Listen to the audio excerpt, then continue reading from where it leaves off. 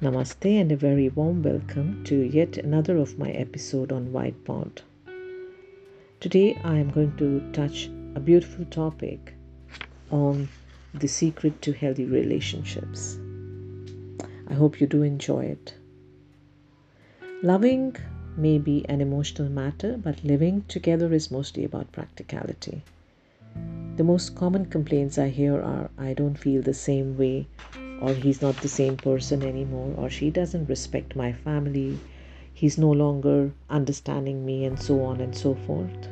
I'm not surprised because there is a common misconception that when two people are in love, it will be enough to keep them going.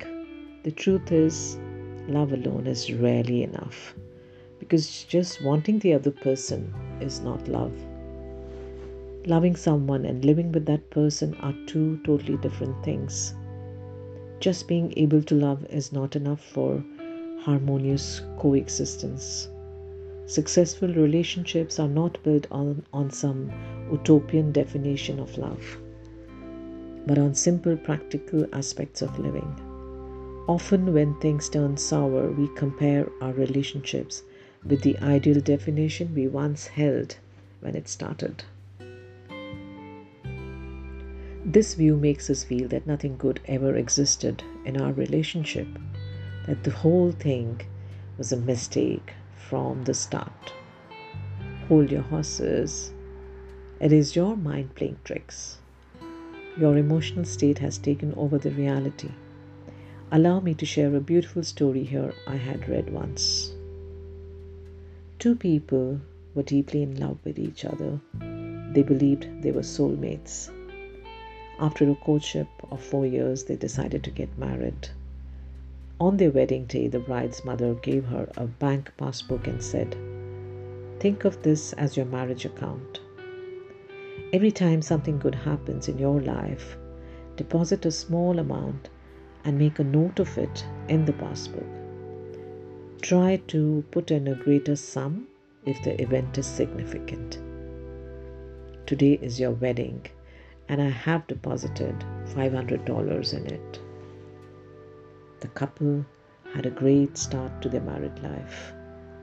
As years rolled by, they went through their share of ups and downs, of agreements and arguments, of feeling good and bad. In due course, they had 2 children, bought a home, built savings, and so on. As they got increasingly busy with work and other responsibilities, they spent less and less time with each other. The bond began to weaken, and eventually the sense of belonging disappeared too. So much so, they started to feel like two strangers living under the same roof. Indifference turned into dislike, and most of their conversations into arguments. Finally, they wanted to separate. They tried hard to make their marriage work, but all in vain. For all they could recall were moments of stress and grief and nothing else. The wife spoke to her mother and said she had made a blunder by marrying her husband and that they had decided to divorce. "Sure," the mother said, "it's your life. If you can't live together, you can't. But make sure you go to the bank and close the marriage account before you sign the divorce papers. Don't leave behind a record of such a poor marriage." A few days later, the wife was at the bank, standing in the line, waiting for her turn. Fidgety and impromptu, she opened the passbook.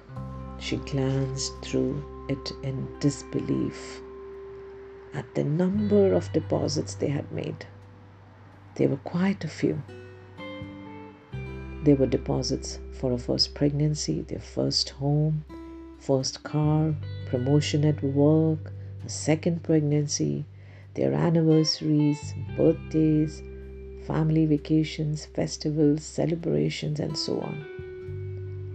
She went back home without closing the account and handed the passbook to her husband.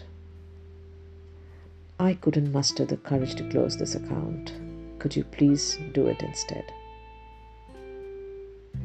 The husband took the passbook, and much like her, opened it to see the balance and saw all the entries they had made over the years.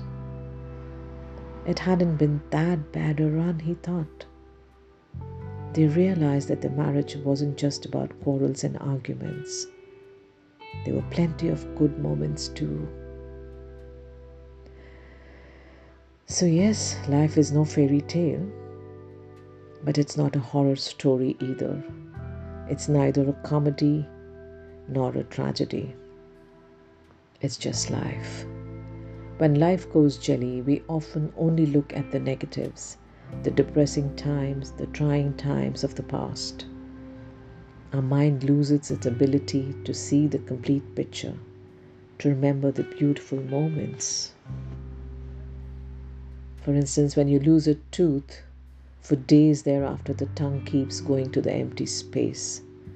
It is not interested in the other 31 teeth still intact.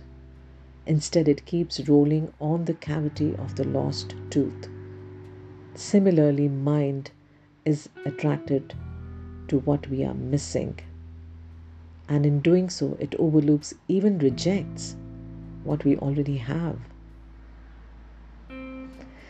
The secret of successful relationship is nothing but to love other things together and don't lose sight of the good things you have. When you are able to love not just the person you love, but what they love, your relationship reaches a whole new level. If what matters to them starts to mean something to you, living together becomes a great deal easier. Loving and living together at the same time is only possible when two people care about what the other person loves. So here's wishing you a time full of joy and love in all togetherness.